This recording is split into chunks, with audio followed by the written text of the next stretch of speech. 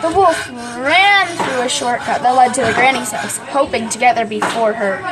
He ran to the house, breaking down the doors, waking the granny from her nap. Whoever just broke down my door, get out before I get my cane. A cane no one to stop me. After that was the last line. Granny was eaten whole by the wolf. I knew the little girl to come inside. If she were to see me, she would run away. But what if she were to see her granny? With that terrible thought in the wolf's mind, he started making a disguise to look like the granny.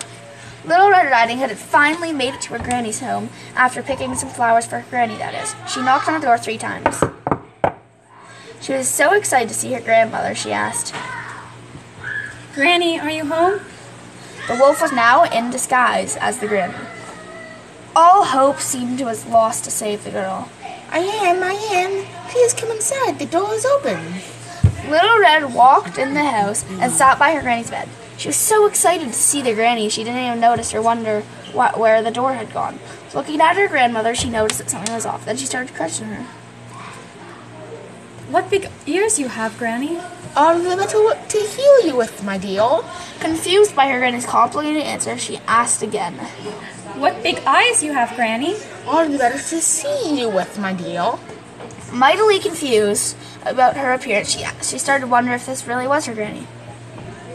What big teeth you have. Are they better to eat you with? Little Red Riding Hood was so surprised that she barely managed to not get eaten. Ah, help me! Ah! Little Red Riding Hood screamed so loud, a lumberjack heard her. Wanting to help, however, was screaming, and he ran to the house as fast as he could. How dare you attack my friend? I need to save her and her granddaughter immediately.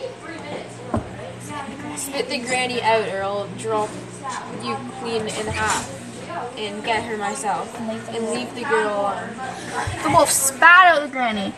He did not want to have a death wish. Then he tried to run away before the lumberjack knocked him out. Not so fast now, wolf. He dragged the wolf anyway to a place where he wouldn't be able to get hurt ever again. And that is the story of Little Red Riding Hood.